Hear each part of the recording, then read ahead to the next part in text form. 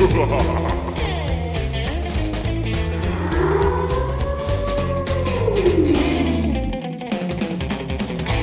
back to the Nick Taylor Horror Show. As always, each episode of the Nick Taylor Horror Show explores and deconstructs the success strategies of established horror directors while summarizing the key insights and resources that you can use on your own horror filmmaking journey. This includes their creative processes, strategies for getting their films off the ground, favorite books and tools, key life lessons, and so much more. Today, we have Tommy Stovall on the show. Tommy's an American writer, director, and producer. He's directed multiple films, including Hate Crime, Aaron's Blood, Sedona, and his newest horror thriller, Room for Rent, starring the iconic Lynn Shay. I had a really great time speaking to him about making his latest movie and his advice for aspiring indie filmmakers. Without further ado, here is Tommy Stovall. So how did you first come to start directing? What was the beginning, and how did you find your way to become a director? Well, I actually started with a video camera when I was in high school as a teenager back in the 80s. And it wasn't something that I thought I would ever do for real. It was just something I did for fun. Mm-hmm. I would get some friends and my brother, and we would just take the video camera out and start making up movies as we went along. And I learned how to edit stuff, and I enjoyed that. And it was just a hobby back then. And then when I was in college, it kind of dawned on me the idea of trying it out, as an independent filmmaker. And I ended up majoring in that in college, in radio, TV, and film. And I ended up with a video production company where I videotaped pretty much everything for whatever they would pay me for. And but I always had in the back of my mind that I wanted to try independent film. And especially during the 90s when a lot of good indie films were coming out and becoming more popular, and I felt like I really wanted to give it a shot. And back then it was still pretty expensive, and so that was the biggest hurdle, I think. And making a film was just the cost. And as the cost kept coming down, we figured out a way to raise some money and make a pretty good film. And finally, I just, I took a couple of screenwriting seminars and read some books on screenwriting, and wrote a script. And that's just kind of how it started. And I gave it a shot and pretty much learned everything by doing it. Right. Because you can't really learn unless you do it. Yeah. We had so much fun. I just wanted to keep doing it. So that's how it all kind of got started.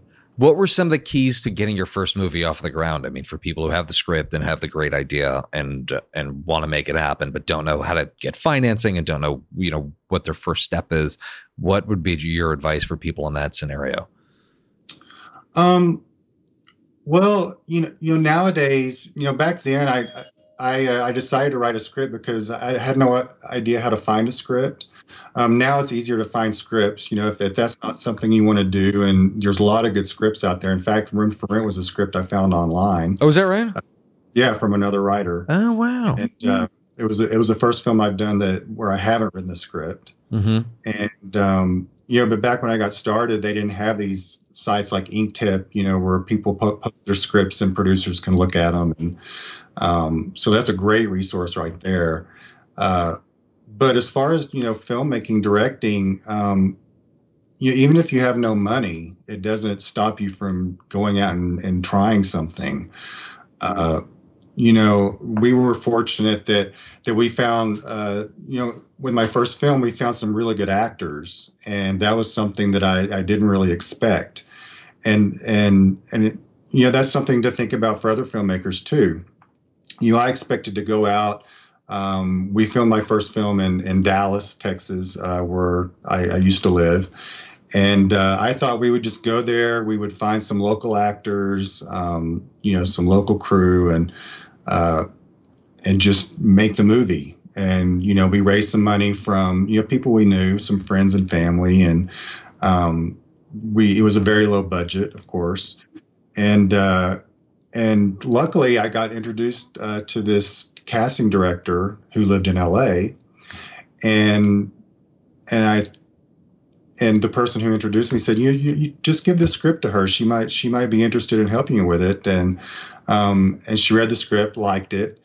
And before you knew it, within a couple of days, she had sent the script out to agents, and she got tons of these responses from agents. Wow.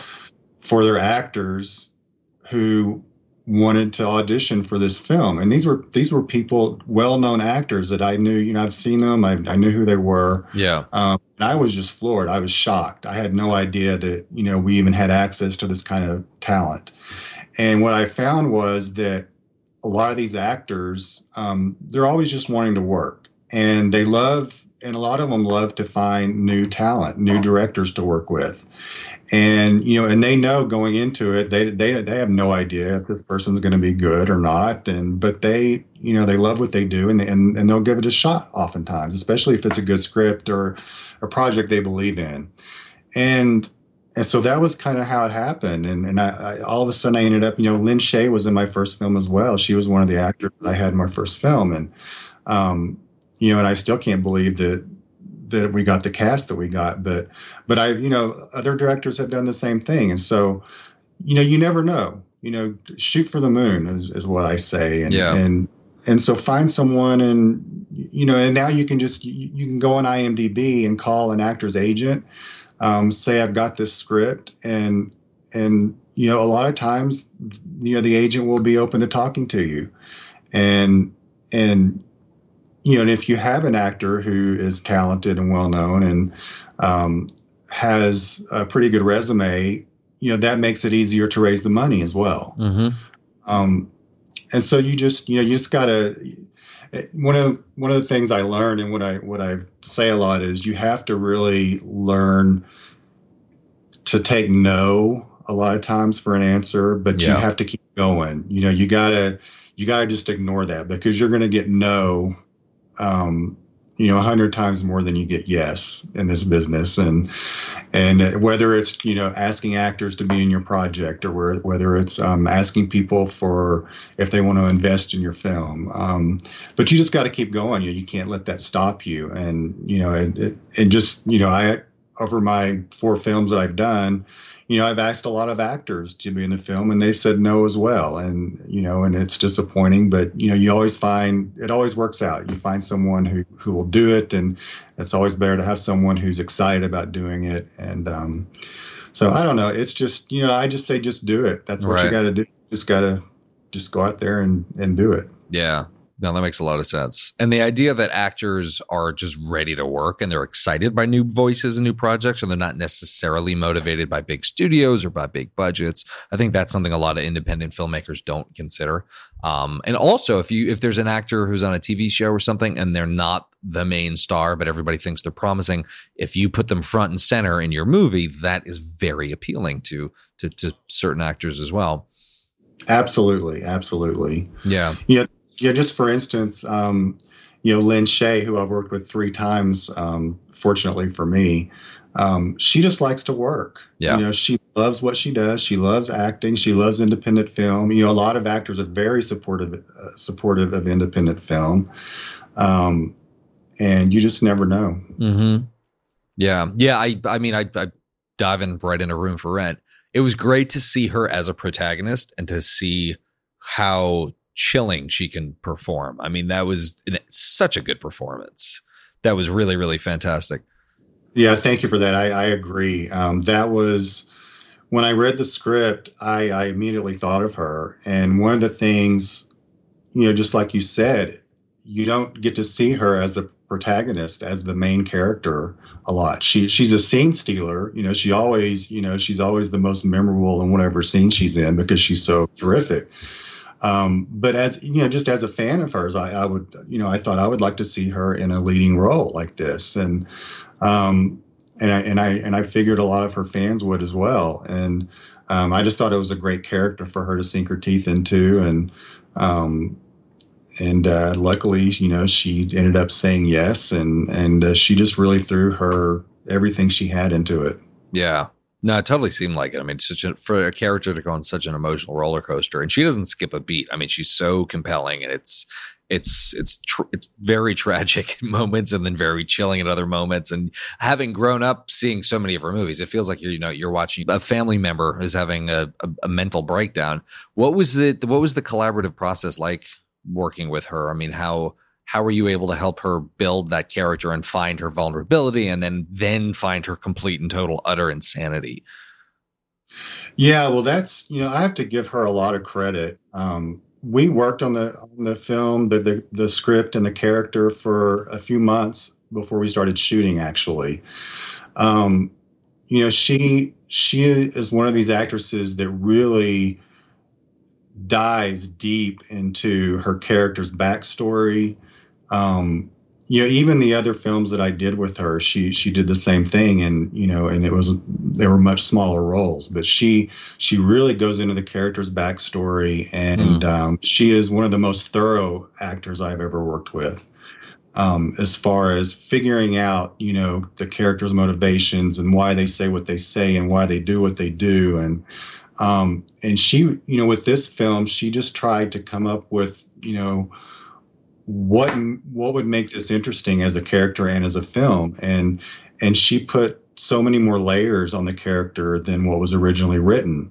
Joyce, the character she plays, goes through a much larger transformation throughout the film than we had originally envisioned, and it makes it so much more interesting. She starts off as this timid, seemingly simple character, and just the arc goes from there, and she ends up transforming into this totally different person. Even with the clothing she wears in the film, she came up with this idea of this clothing arc, and it's so and it was just brilliant, and it's such a big part of the character, and it helps you see this character transform as the movie goes on, and and it makes you kind of go into her world and what she's thinking, and her what she's fantasizing about, and it was just so much fun. We talked once or twice a week, like I said, for a few months, and she would come up with these ideas, and she would call, and she would be so excited. Oh, I thought of this, and I thought, and I said, oh, that sounds great. We should do that. And by the time we started filming, she knew exactly how she was going to approach every scene. And it was just, she's just great to work with. Yeah.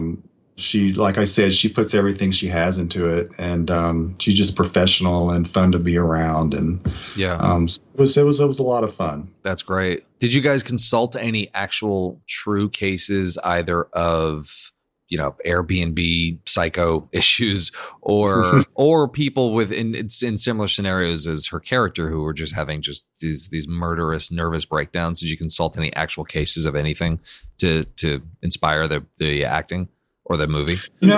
Not really. I read a couple of things, but I hadn't known of any really severe cases like this with a B&B, or I hadn't heard of anything like that. I had my own weird situation once with a B&B, but it was just kind of an awkward thing. It wasn't scary or anything.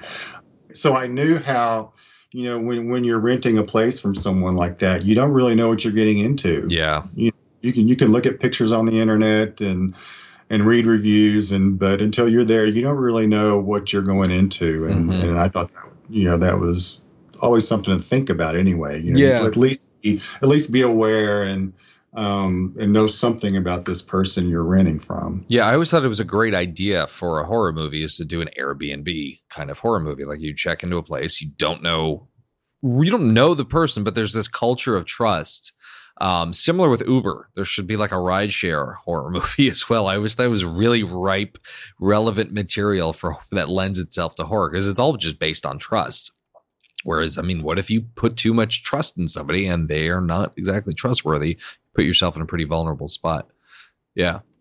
Yeah, but we know so many people, especially where I live. So many people are renting their places out on Airbnb, and it's just this thing. It's just this craze that's been going on, and You got to think about that too when you're renting your place to someone you don't know they're coming in, and it's a weird kind of thing when you think about it.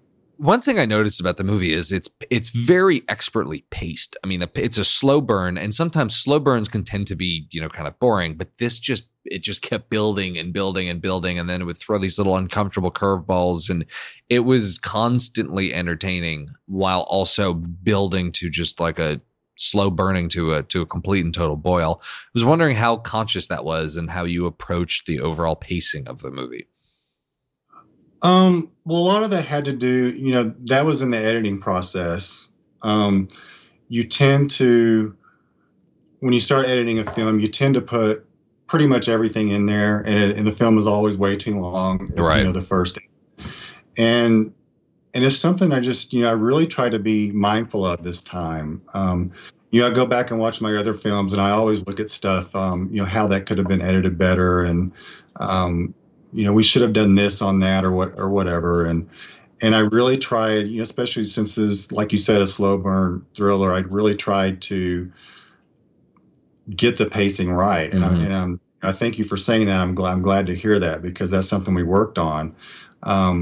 Originally the beginning of the movie, especially that, there were a lot of brilliant things Lynn did that we had in the movie. And she, and we ended up taking it out just because, of the pacing. And a lot of times you hate to take stuff out because sometimes, an actor is just so great in the moment or whatever. And really, I tried to make pacing the first priority here. And so, I really tried to tell myself, look, it doesn't matter if, this thing may be brilliant, but if it slows the movie down, we got to take it out. Kill your darlings. Yeah, exactly. And that's something you learn to do more and more as you go along. When you first start out, that's something you're very, very hard to do. Yeah. But when you're making films, you learn everything. Every time you make a film, you learn from it, and that's something I really tried to learn from. And we had some test screenings with audiences, and we're able to see how people were responding with the pacing and so on. And so we just tried to get it right. And, you try to make it a little more fast paced as the movie goes along. And so we just, something you don't really know until you start editing, putting stuff together. And so, that's something that I'm really kind of proud of in that, because we've got a lot of positive response in that aspect. Cool. That's great. So as one thing I'm always fascinated by with directors and writers is, how do you capture your ideas? Are you a notebook guy? Do you use something like Evernote? I mean, because you must just constantly throughout the day have ideas about little details or movie ideas. How do you capture it all and organize it in one place so that when it comes time to do a movie or to sit down and write a movie, you can access all of these just kind of random thoughts and, ideas that you've had? I just keep a notepad. It's that simple. I keep a notepad by my bed, on my nightstand, because more often than not, I'll get most of my ideas when I'm trying to go to sleep. Or I'll even wake up in the middle of the night with an idea, and if I don't write it down, I'll forget it. So I keep a notepad right there so I can write things down. And I just, I'll have pages and pages of notes. And when I'm writing a script or developing a script, I'll just keep a running notepad, and then copy stuff over when I check off certain things. And because you do forget stuff, and so I try to go back and read stuff that I totally forgot that I had written down, and I'm like, wow, that was brilliant. I'm glad I thought of that. Cool. So seeing the movie in its finished form, what would you have invested more in, and what would you have invested less in? I don't necessarily mean money. It can be time, energy, resources, what have you, but what would you have invested more in, and what would you have invested less in? It's hard to say. It's hard to say what you would have invested more in, because if I had the money and resources, I would have invested a lot more in pretty much every aspect. Right. The biggest challenge really is time, especially when you're working with a small crew. A there are a lot of good things with a small crew, as far as being able to get things done and being creative and all that.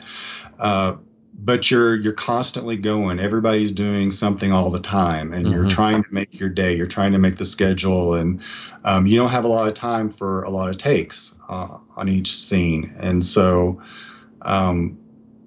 you're just trying to finish the day. And so that's the main thing. More money always helps. Yeah.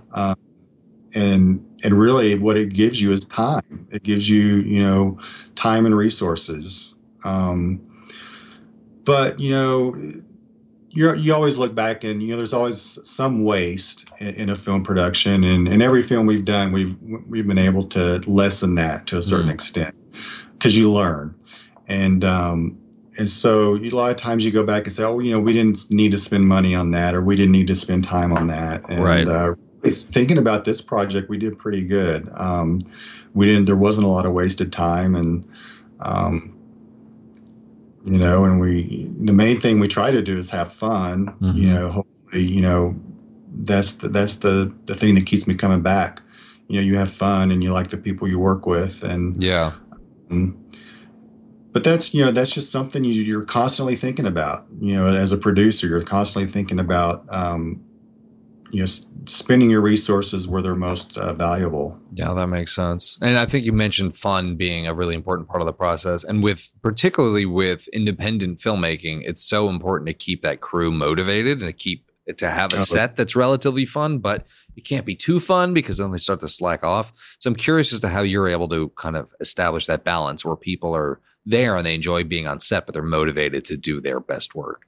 Because it's a challenge for a lot of directors who are independent and don't have those insane Hollywood $50 million budgets.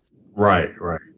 Well, you're right. That's another challenge. When you're not paying someone what they're normally paid, or sometimes it's hard, to keep them motivated. But luckily, we've been able to work with people who really enjoy doing it.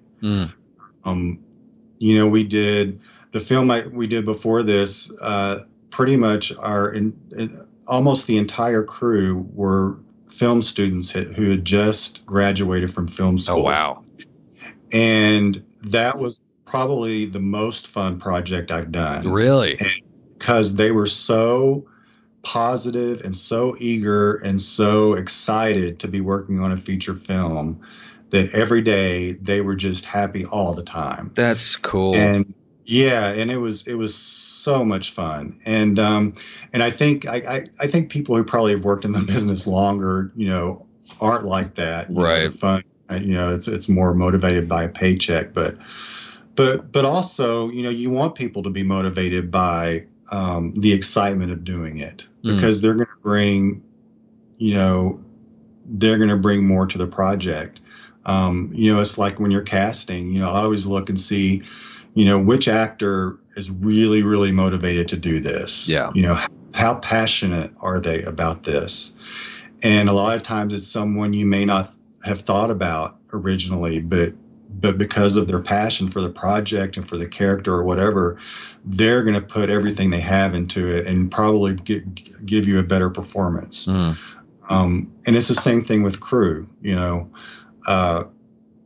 you try to, you have to be nice to the crew. You have to treat them well. You have to, have plenty of snacks around the set all the time and feed them well. And, they're just something, which, I think is just obvious. And, and just, you try to keep it fun. It's a small family that kind of is, it's a temporary family every time you do a movie. And, so you try to keep the drama to a minimum, that's for sure. So hiring a crew of mostly college kids, is that or recent college grads, is that a move that you would recommend? It sounds like you had a lot of fun. I guess it depends on who it is. These guys were very, very talented. And we had a film school where I live that was very hands-on, and they had all this state-of-the-art equipment. And so all these guys learned filmmaking by using all this equipment, and they, had pretty much done every every crew position on the crew at one time or another.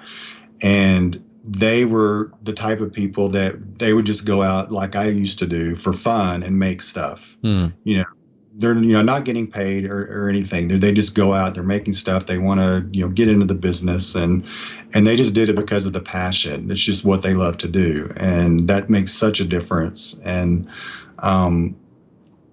it was like I said, it was just the enthusiasm was just amazing. Right. It sounds like that makes all the difference in the world. You had mentioned that you'd taken some screenwriting seminars and things like that. So I feel like the entire filmmaking industry, there's so many books and so many courses, and there's a lot of bullshit in that market. But it sounds like these courses were formidable for you. Were there any other either courses or books that were particularly helpful for you, either creatively or in terms of the business of film, that contributed to your career? I mean, like I said, you don't really learn until you actually do it. That's the best way to learn. I read a couple of screenwriting books just on the technical part of it, just how a script is formatted. But I'm not sure that's something you can really be taught until you try it, and you read a lot of scripts and so on. And but there's one book that I would recommend to any director or filmmaker who wants to direct. And this is a book that my first film, we had this amazing first first assistant director. And, he knew it was my first film, and I had no idea what I was getting into. And he had been in the business a while. And he gave me this book during pre-production. It was called Directing Actors. And I read the book before we started shooting, while we were in pre-production, and it was just so valuable because Really? I hadn't worked with actors on that level before, and that's something I was just going in totally blind. And whether you have, whether you've worked with actors or not, it would be something valuable to read. But I'll never forget that was such a huge help, and that's probably the most helpful book I've ever read. Okay, great. So what are you working on next? I have a couple of projects kind of on the back burner. One is called Condition of Return. We're trying to raise some money, and not sure when we want to start filming or get going on it, but we're hoping to get, we're in development with it and hoping to get going soon. And it's another psychological thriller type film. And then I have another one kind of in my head that I want to start writing a script for, and you just never know. I want to keep going. You try to keep going, and it's just timing is always an issue, and money's always an issue, and so who knows? We'll just keep plodding along, and hopefully it'll happen soon. I gotcha. Oh, and I'd forgotten to ask. I mean, you've shot a number of movies in Arizona, specifically Sedona. Other than just the sheer beauty of that location and the high production value that alone offers, are there any other major benefits in shooting in Arizona, or do you just kind of like it? Well, the biggest benefit is it's convenient because I live here. Well, there's that. Yeah, that makes sense. Yeah. So that's the reason. And the second film we made was called Sedona, about Sedona. So obviously that, we wanted to film that here. But that's pretty much it. It's always more challenging when you have to travel, and, it costs more money to put yourself up in a hotel and all that. But yeah, it's just convenience. And it's a great place to be and film. And like you said, it's, great backdrop, and people like, that's another thing, people like working here, it's easier to get actors and crew to come out here to play around and make a film than, some other places. So that makes sense. Cool. Okay, great. Well, Tommy, I really, really appreciate the time. Thank you. And huge congratulations. Room for Rent. Yeah, I really, really enjoyed it a lot. Well, thank you. Any parting advice for aspiring filmmakers? Like I said, it's, there was a point where it had taken me a few years where I kept, saying I wanted to do a film, someday. And I got to the point where I said, if I never try, I will always regret it. Mm-hmm. And so that's what kind of motivated me to take the plunge. Like I said, I didn't know what I was getting into, and I knew it could be a total disaster, but I knew that if I never tried, I would regret it. Yeah. And so just, think you got to have that attitude, I think. And like I said, you just go out and do it, and you're going to make mistakes. You're going to learn from the mistakes, and you're going to be better next time. And just do it, and just always remember to have fun, because that's why you do it. At least that's why I do it. Yeah. And that's why I wanted to keep doing it. So just, go out there and give it a shot. That's really all I can say. Great. All right. Well, on that note, Tommy, thank you again. This was a lot of fun, super informative. I really appreciate the time. Thank you. Sure. Thanks for having me. All right, what a great conversation. So as always, here are my key takeaways from this conversation with Tommy Stovall. Number 1, aim high when casting. When making a low-budget movie, the performances will make or break the film, which makes good casting critical. But the fact still remains, good actors are typically more expensive. So what do you do? Tommy had worked with Lin Shaye in the past, but was able to get her as his lead for Room for Rent because he gave her the opportunity to collaborate closely with him and craft her character around what she was most interested in doing as an actor.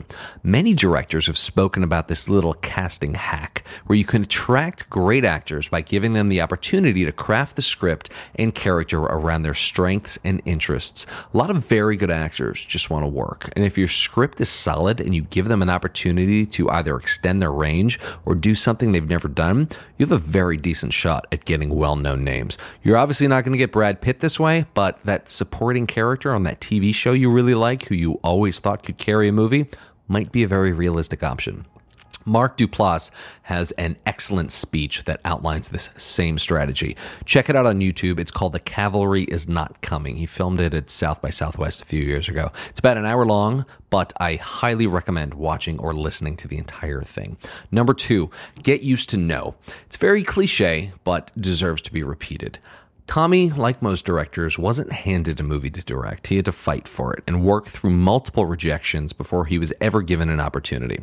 Directing ain't for sissies. Thick skin and a never-give-up attitude is required. Additionally, it's important to not hear no, but instead hear not now, as many producers will initially pass on a project, then jump on board later down the line. Listen to my interview with William Lustig for more on this. Number 3, perfectionism is the enemy. Take the plunge. A lot of would-be directors are paralyzed by their own perfection and someday approach to filmmaking. As Tony Robbins says, the road to someday leads to the town of never. I might be paraphrasing just a bit, but many people don't fully comprehend that hands-on real experience is the only way to become a good director, not by planning, attending film school, reading books, or researching, even though these things are all very important. But if you're not 100% sure of your script or your approach or whether or not you really know what you're doing, Tommy recommends that you get out there and make your film anyway, so you can make your mistakes, fail upwards, and get better. Anyway, guys, thank you again as always for listening. If you enjoyed this episode, it would mean the world to me if you shared it with your friends, family, and colleagues on social media. Don't forget to subscribe to the show on Spotify, Apple Podcasts, or wherever you listen. And thank you again for listening to the Nick Taylor Horror Show.